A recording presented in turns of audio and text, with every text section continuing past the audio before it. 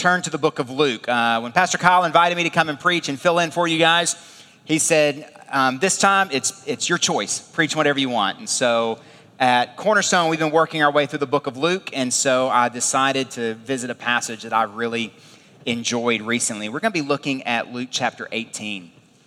Now, as we look at this passage today, something that I've noticed and I've talked about with our church, and I was actually just at a parents' meeting, and we were having a similar conversation. A lot of times when we look at the Gospels, we tend to be very familiar with the Gospels. We tend to have read through the Gospels. We tend to have sat in Sunday school, many of us, maybe not all of us, but some of us in this room probably were in Sunday school at some point, learning the stories of Scripture. And so there's always the opportunity, an opportunity not being a good word, but there is the opportunity for us to visit a passage of Scripture with which we're familiar and just sort of gloss over it. I know that story. I know what Jesus said. Good.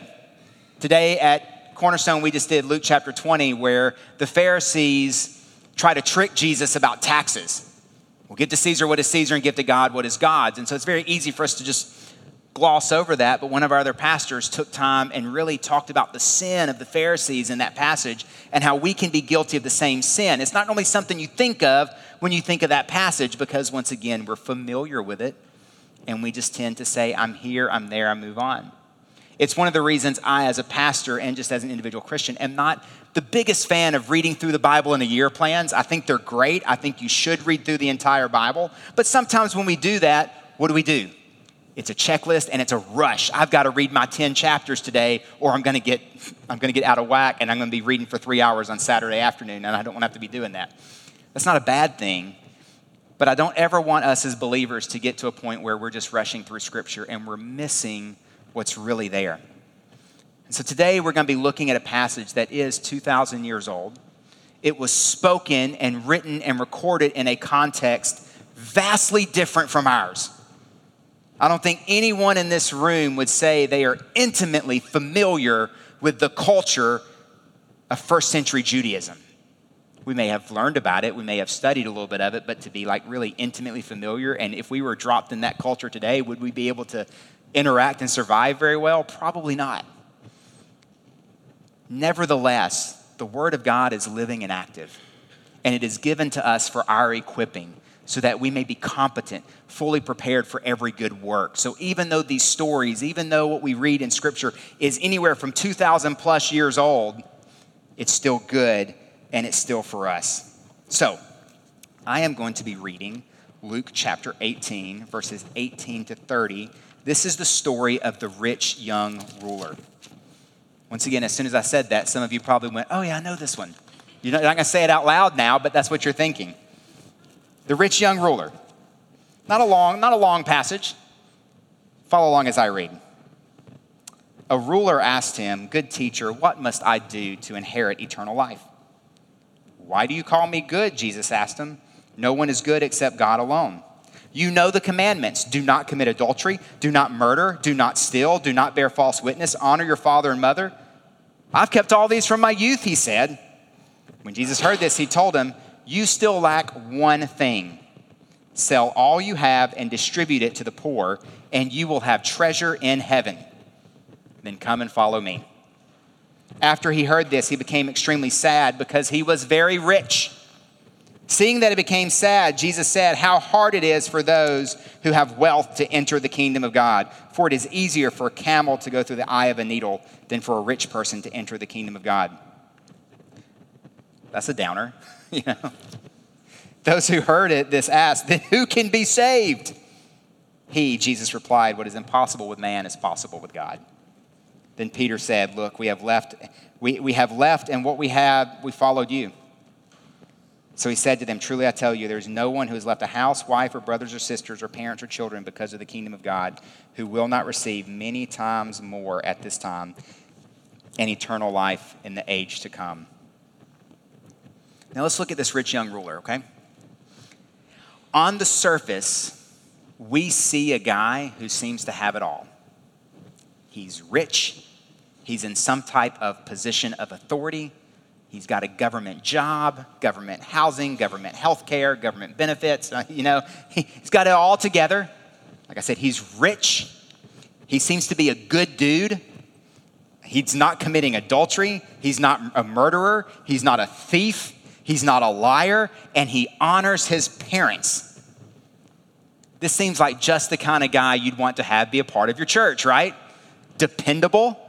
He's not going to bring shame upon the church, and he's probably going to tithe. But there's an issue with his heart. And that's what we're really going to get at here. He seems to be genuinely seeking faith. So he shows up on Sunday morning and he's asking all the right questions. Well, come on in, brother. But there's something missing there because he's not understanding his own sinfulness. And he's not willing to recognize where he misses the mark. And so what we see here is not so much Jesus teaching about possessions. Once again, we can sometimes rush through it and miss it. But the gist of this, if I use some of that language by educators, the gist of this is salvation. So I'm going to ask a question that we're going to answer in today's text. And the question we're going to answer this morning, if you're taking notes, is what does this encounter teach us about salvation? What does this particular encounter teach us about salvation? I want to pray for us once again, and then we're going to dive into answering this question. Father, we thank you for your word. Father, as I've already said, your word is living and active. It is breathed out by you. It is inerrant. It is infallible. It is inspired, and it is for our good. And so, Lord, we pray with the psalmist this morning that you would open our eyes, that we may behold wondrous things out of your law. And it is in the name of Jesus we pray. Amen. What does this encounter teach us about salvation? Well, the first thing we see is this in verses 18 to 22 is that we are unable to save ourselves through good works. We will never be able to save ourselves through the good things that we do. Let's look in verses 18 to 22 again. A ruler asked him, "Good teacher, what must I do to inherit eternal life?" And Jesus says, "You know the commandments. Do not commit adultery, do not murder, do not steal, do not bear false witness, honor your father and mother." And the guy says, "I've done all that. I've kept all these from my youth." Now, one of the things we know about Jesus, if you read through the Gospels, and as we've seen in my church as we've been working our way through the book of Luke, Jesus rarely answers questions directly, but he answers questions with questions. And he answers questions with questions to make a point. And what he's pointing out here is this dude's pride.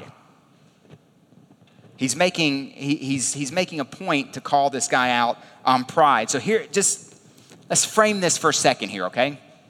Here's this good dude standing in front of God incarnate. Okay? Let's understand this. Good dude, God incarnate.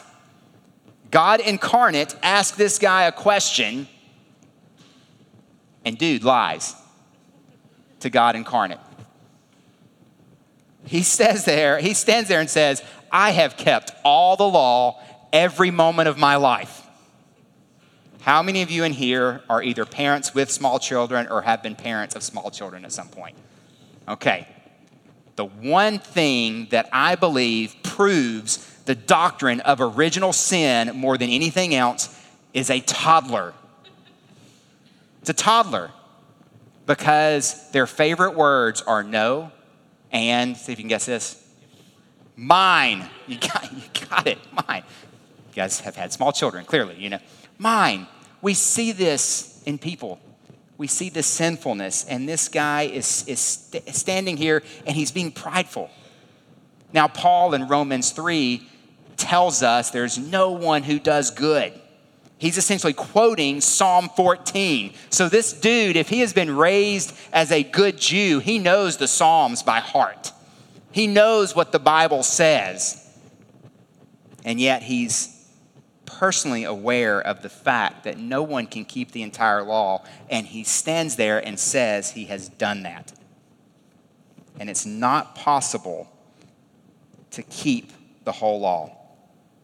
Jesus points this out in the Sermon on the Mount. So if you want to hold your place there, I'm going to be reading from Matthew chapter 5. I could read all of Matthew chapter 5, but I'm not going to do that. You can read that on your own. And one of the things we see in the Sermon on the Mount is Jesus really raises the bar on what the expectation of the law is, that it goes beyond our actual actions into the thoughts and attitudes of our mind and our hearts. But he says this, I didn't come to abolish the law of the prophets. I did not come to abolish, but to fulfill. For truly I tell you, until heaven and earth pass away, not the smallest letter or one stroke of a letter will pass away from the law until all things are accomplished. Therefore, whoever breaks one of the least of these commands and teaches others to do the same will be called least in the kingdom. But whoever does and teaches these commands will be called great in the kingdom of heaven. And here's the clincher here. For I tell you, unless your righteousness surpasses that of the scribes and the Pharisees, you will never get into the kingdom of heaven. Now, Jesus is saying that to a Jewish audience, and the scribes and the Pharisees were the religious leaders of the day. Unless you're more holy than your holiest religious leader, you're never going to get into heaven. James points this out later. James chapter 2, verse 10. You want to talk about some bad news? Here's some bad news for us. James 2:10. For whoever keeps the entire law and yet stumbles at one point is guilty of breaking it all.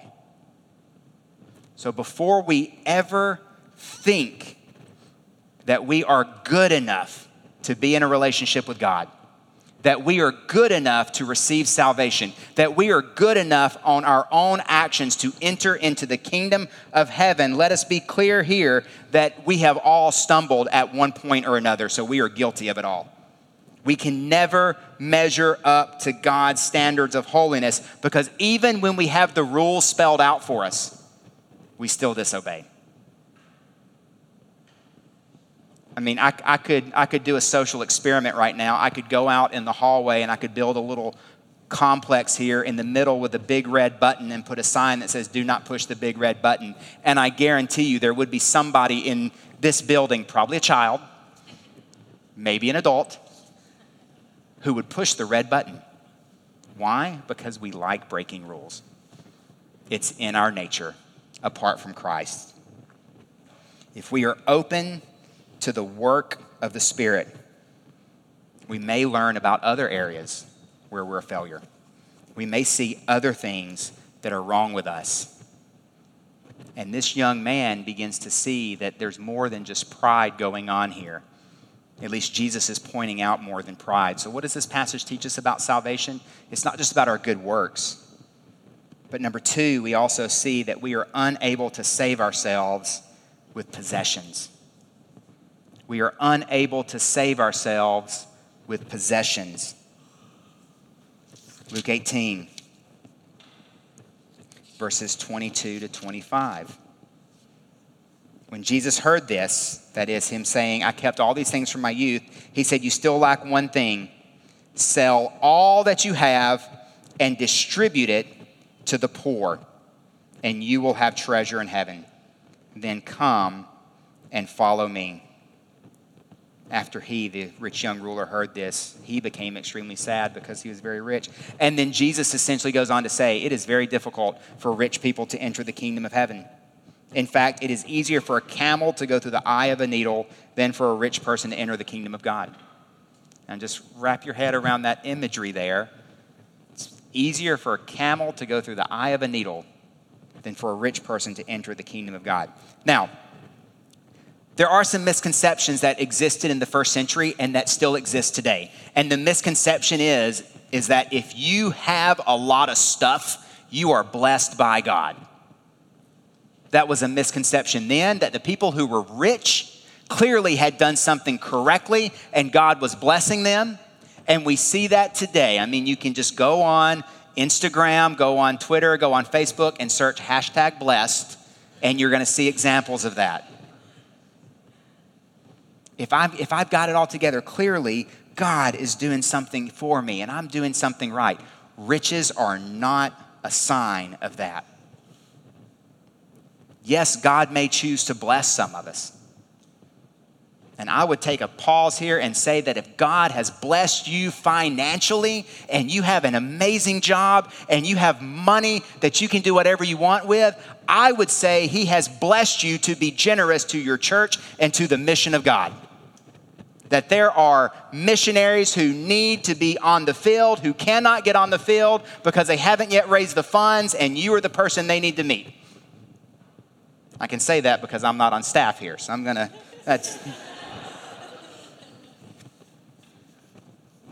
But in all seriousness, our finances is not a sign of God's blessing, and our lack of finances is not a sign that God's blessing is missing from us. Some of the godliest people I have met in my life were some of the poorest people I've ever seen in the heart of Africa. But they were godly, and the blessing of God was upon their lives. Possessions in and of themselves are not bad, but they can lead us to idolatry.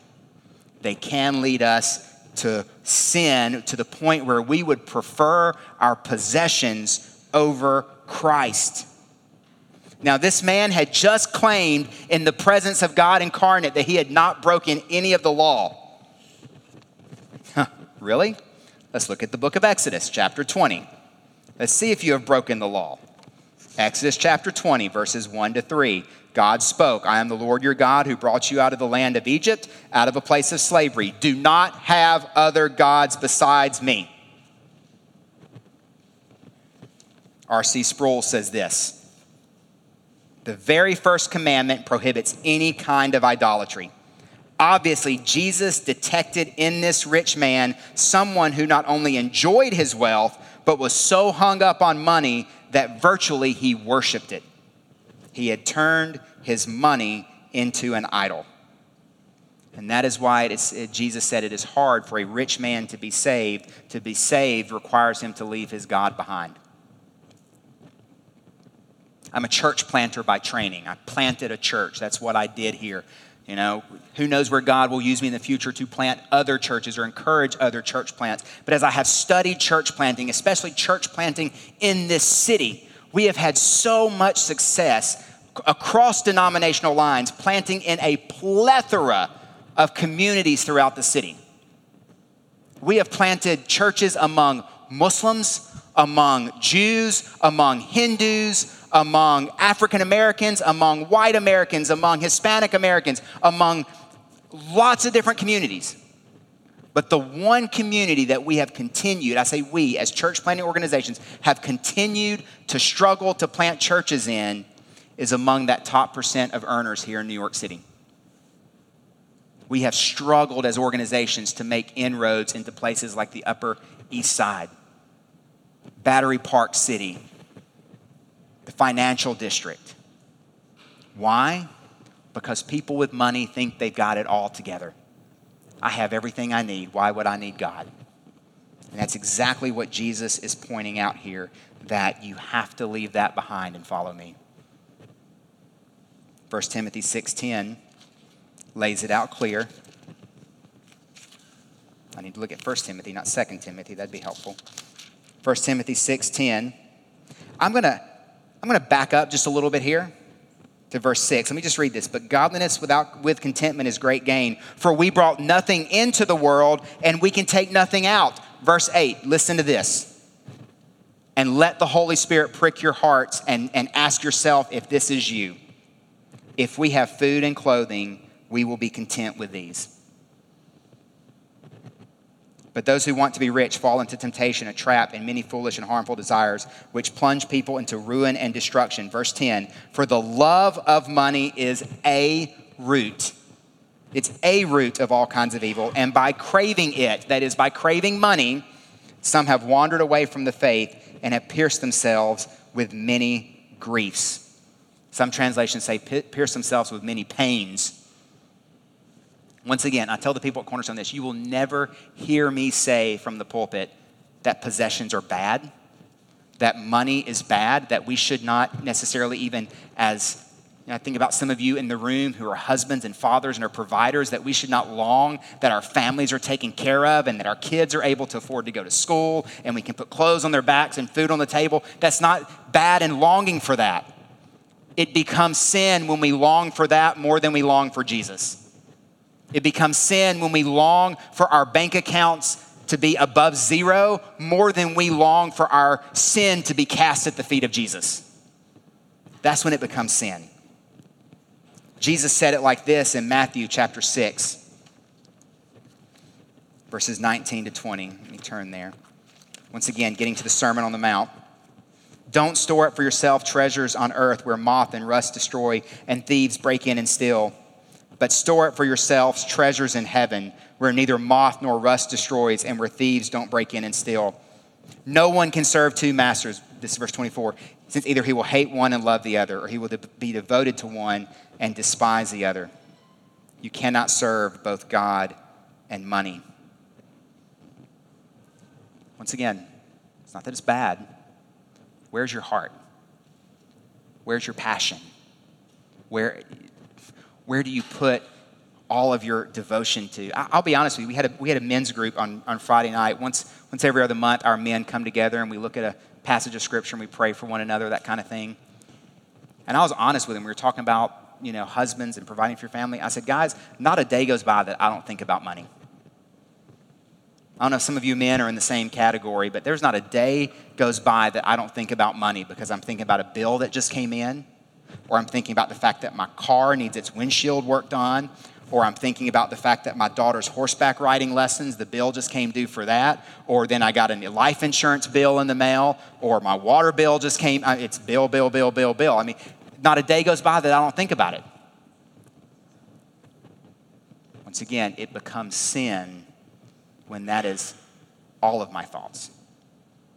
When I spend every waking moment thinking about that and not taking the time to think about Christ. And let's be honest, this city makes it really hard. This city makes it really hard because we are living in one of the most expensive places in North America. We are. And what do we see? Let's be honest, we walk, even in Bay Ridge, it's amazing to me that when I walk down my block, I don't necessarily see Toyotas and Hondas. I see BMWs and Land Rovers parked on the street. Come on. We live in a city where people want to show off that they've made it, whether it's the way they dress or the car that they drive or the apartment that they get. And social media has made it so much worse. And let's be clear, what you see on social media is filtered. It's not real life.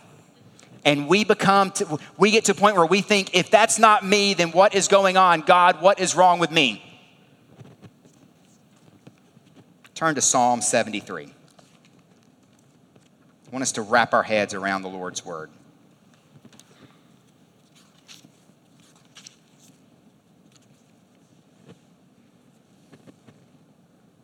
Now, Vivian asked me if I'm going to read the whole thing, and I'm going to read the whole thing, okay? We're going to read the whole thing. It's not long. You guys can sit here for a few more minutes and read the Bible, right? At least you can't say it's football season, okay? God is indeed good to Israel, to the pure in heart. But as for me, my feet almost slipped. My steps nearly went astray. For I envied the arrogant. I saw the prosperity of the wicked. They have an easy time until they die. Their bodies are well fed. They are not in trouble like others. They are not afflicted like most people. Pride is their necklace, and violence covers them like a garment. Their eyes bulge out from fatness. The imagination of their hearts run wild. They mock, they speak maliciously. They arrogantly threaten oppression. They set their mouths against heaven, and their tongues strut across the earth. Therefore his people turn to them and drink in their overflowing words. And the wicked say, how can God know? Does the Most High know everything? Look at them, the wicked. They are always at ease, and they increase their wealth. Have you ever had a moment where that has been you, where you have thought that? I have. Here I am, moved to New York City to plant a church. 2 beautiful children born here in New York. Find out we're pregnant with number 3. Leading a church. Things are just going well. Have a miscarriage. Go to the hospital for the miscarriage. Find out my wife doesn't just have a miscarriage, has cancer. Oh, yeah. Imagine being me in that moment, you know? I had one of those moments. God, I'm looking at all these people around and they have everything. And here I am serving you, and it's like you're taking it all away from me. Sort of like Job. You have one of those Job moments. Psalm 73. Did I purify my heart and wash my hands in innocence for nothing? For I'm afflicted all day long. I'm punished every morning. If I decided to say these things aloud, I would have betrayed your people. We wouldn't dare say these things, We keep this stuff inside. When I tried to understand this, it seemed hopeless until I entered God's sanctuary. And then I understand their destiny.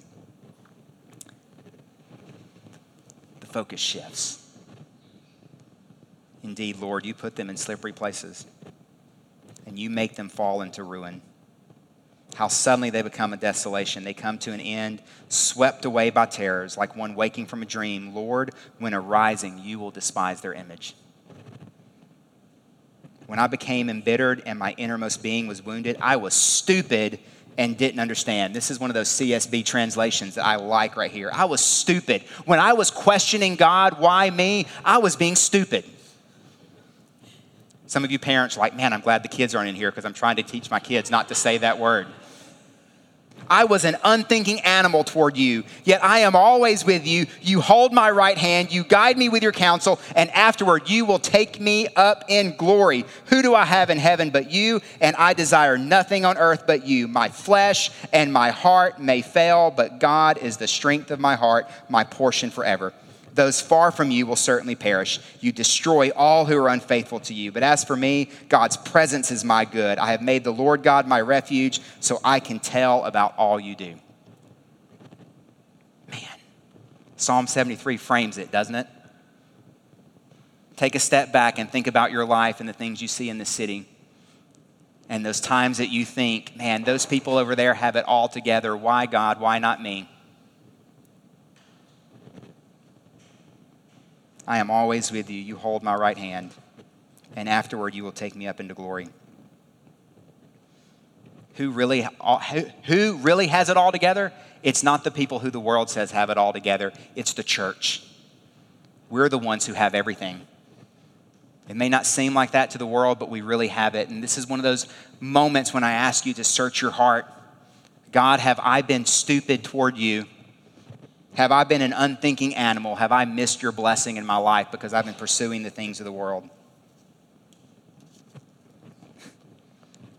If we look at Luke, there's a problem here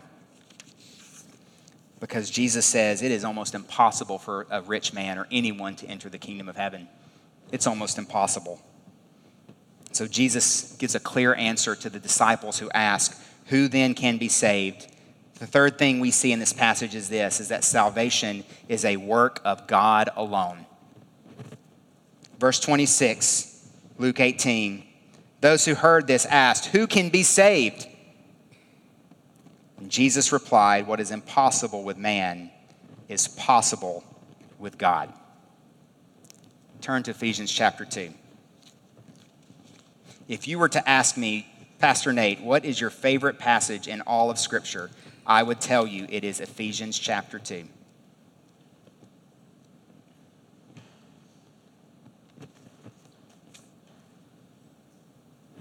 It's Ephesians chapter 2. Now I'm going to mess Vivian up again here. I'm going to read more than the verses I gave you, so just roll with me, okay?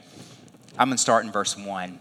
I told her I was only going to do verse 8 to 10. I'm going to start in verse 1 because I want you to see the goodness in this passage. And you were dead in your trespasses and sins in which you previously walked according to the ways of this world, according to the ruler of the power of air, the spirit now working in the disobedient. We too, all of us, previously lived among them in our fleshly desires, carrying out the inclinations of our flesh and thoughts, and were by nature children under wrath as the others were also. That is a grim picture of humanity right there. We are all children under wrath. We are dead in our trespasses and sins. There is nothing you can do to help a dead person. Once that person is dead, they're dead. Done. Nothing else can be done. A dead person is unable to save themselves, which is why we get to verse 4, which is the two best words in all of Scripture if you were to ask me. But God. Salvation is a work of God alone. But God, who is rich in mercy, because of his great love, not because of what we did, because of his great love that he had for us, made us alive with Christ, even though we were dead in trespasses. You are saved by grace. He also raised us up with him and seated us with him in the heavens in Christ Jesus, so that in the coming ages he might display the immeasurable riches of his grace through his kindness to us in Christ Jesus. Now for verse 8. For you are saved by grace through faith. This is not from yourselves, it is God's gift. Once again, getting back to the rich young ruler, it is not what you do. It is God's gift, not from works, so that no one can boast. For we are his workmanship, created in Christ Jesus for good works, which God prepared ahead of time for us to do. How are we saved? Grace alone, through faith alone, in Christ Jesus alone.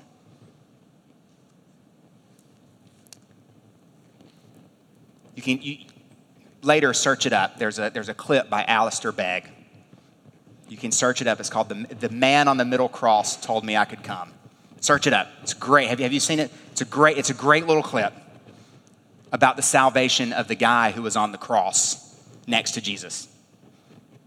It's really good. But Begg starts by effectively saying in this sermon that if you get to heaven, or you get on the other side of this life, and somebody asks you why you should be let in, if you begin with I, you're wrong. You've lost out. You've missed the mark. It is not me. How are you saved? By grace, through faith, in Christ. That's it, what Jesus did. It's not what I have done, it is what Jesus did. Now, Paul goes on to mention good works, but notice he puts the works after the salvation. We don't do good things. We don't go into the community and try to reach people. We don't do various outreach events. We don't give food to the hungry, or clothing to the naked, or take care of the poor, the fatherless, the widow, the alien. We don't do that to be saved. We do that because we have been saved. We do that because it works out in us.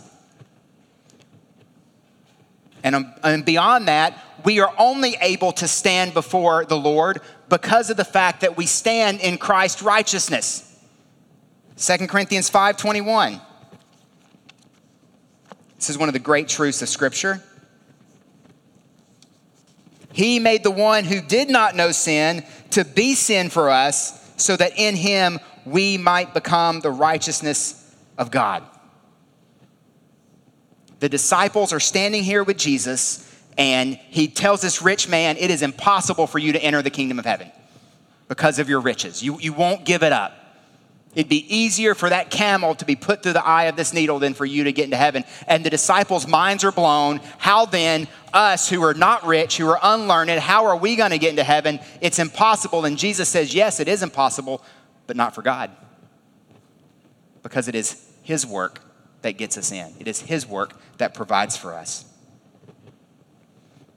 And if we allow him to work in us, if we allow the Holy Spirit to come in and open our eyes to faith and regenerate our hearts, and we make that decision to follow Jesus, we give our lives over to him, the fourth thing we see in this passage is that our ultimate reward is in heaven.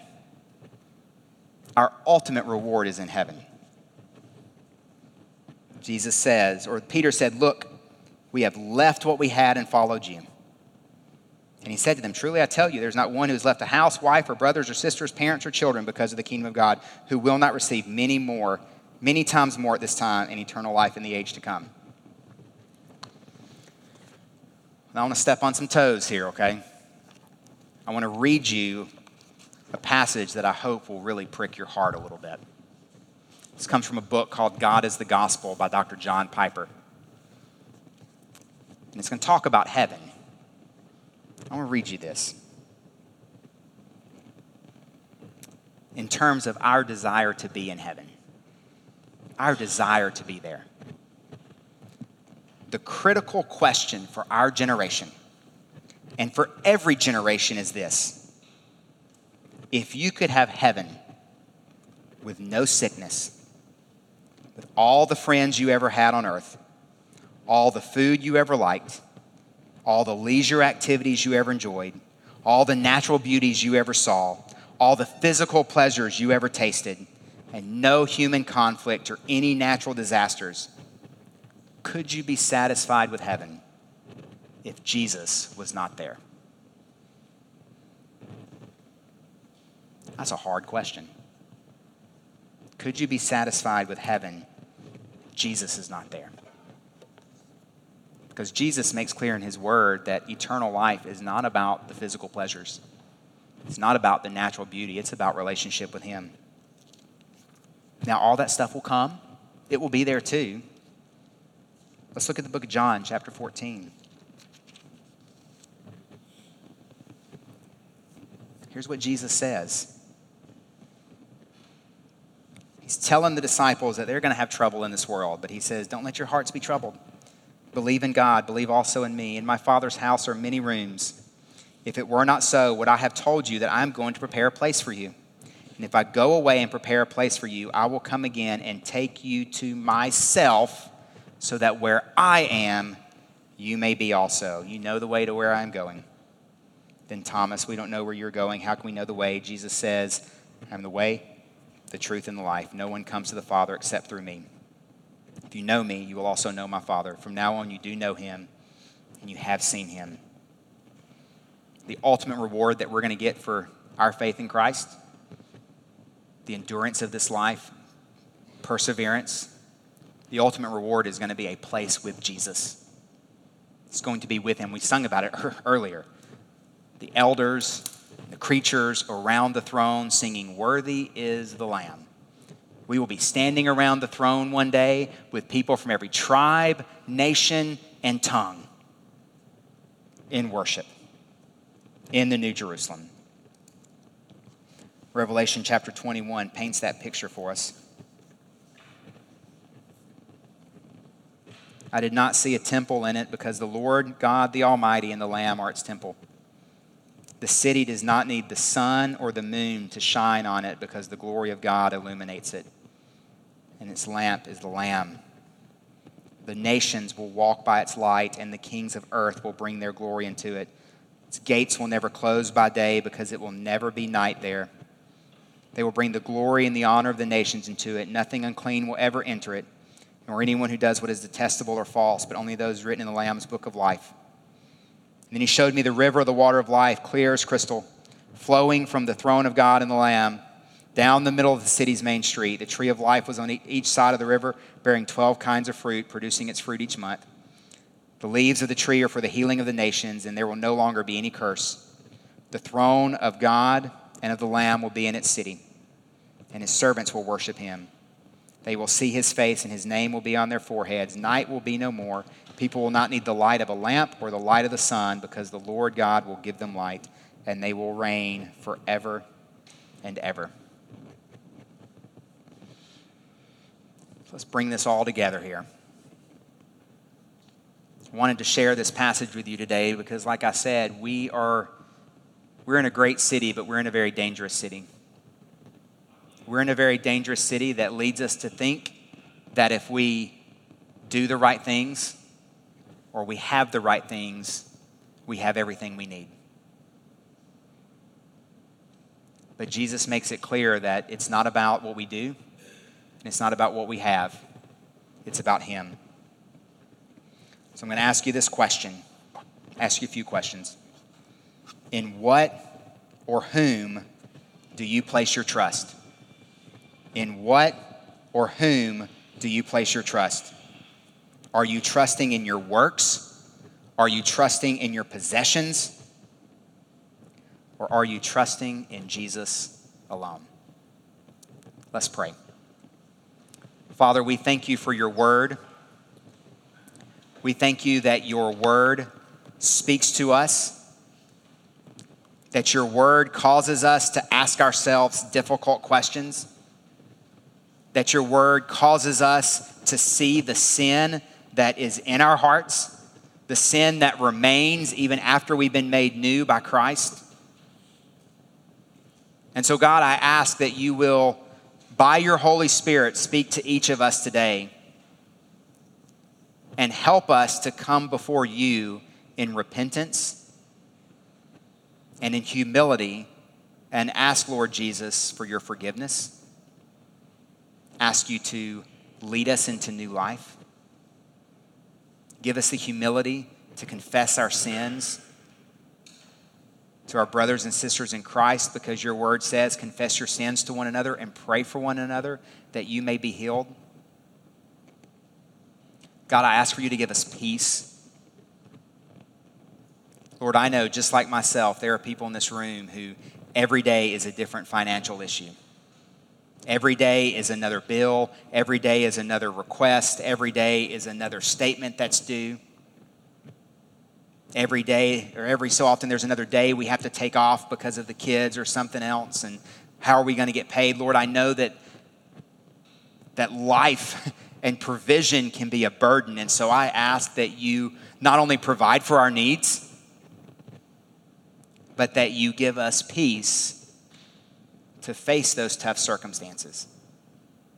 You give us the ability to not be anxious, but to trust you when we don't know what to do. Lord, help us to keep our eyes fixed on you. You are the author and perfecter of our faith. You are the one who holds all things together. You are the one who created everything with a word, and you, Lord Jesus, are the one who will end everything with a single word. You are worthy of our worship. Father in heaven, be glorified by our worship today, our worship in song, in prayer, in giving, and in proclamation. Holy Spirit, impress these times upon our minds as we leave here. And Lord Jesus, continue to show yourself to us through your word so we can be more like you. In your name we pray. Amen.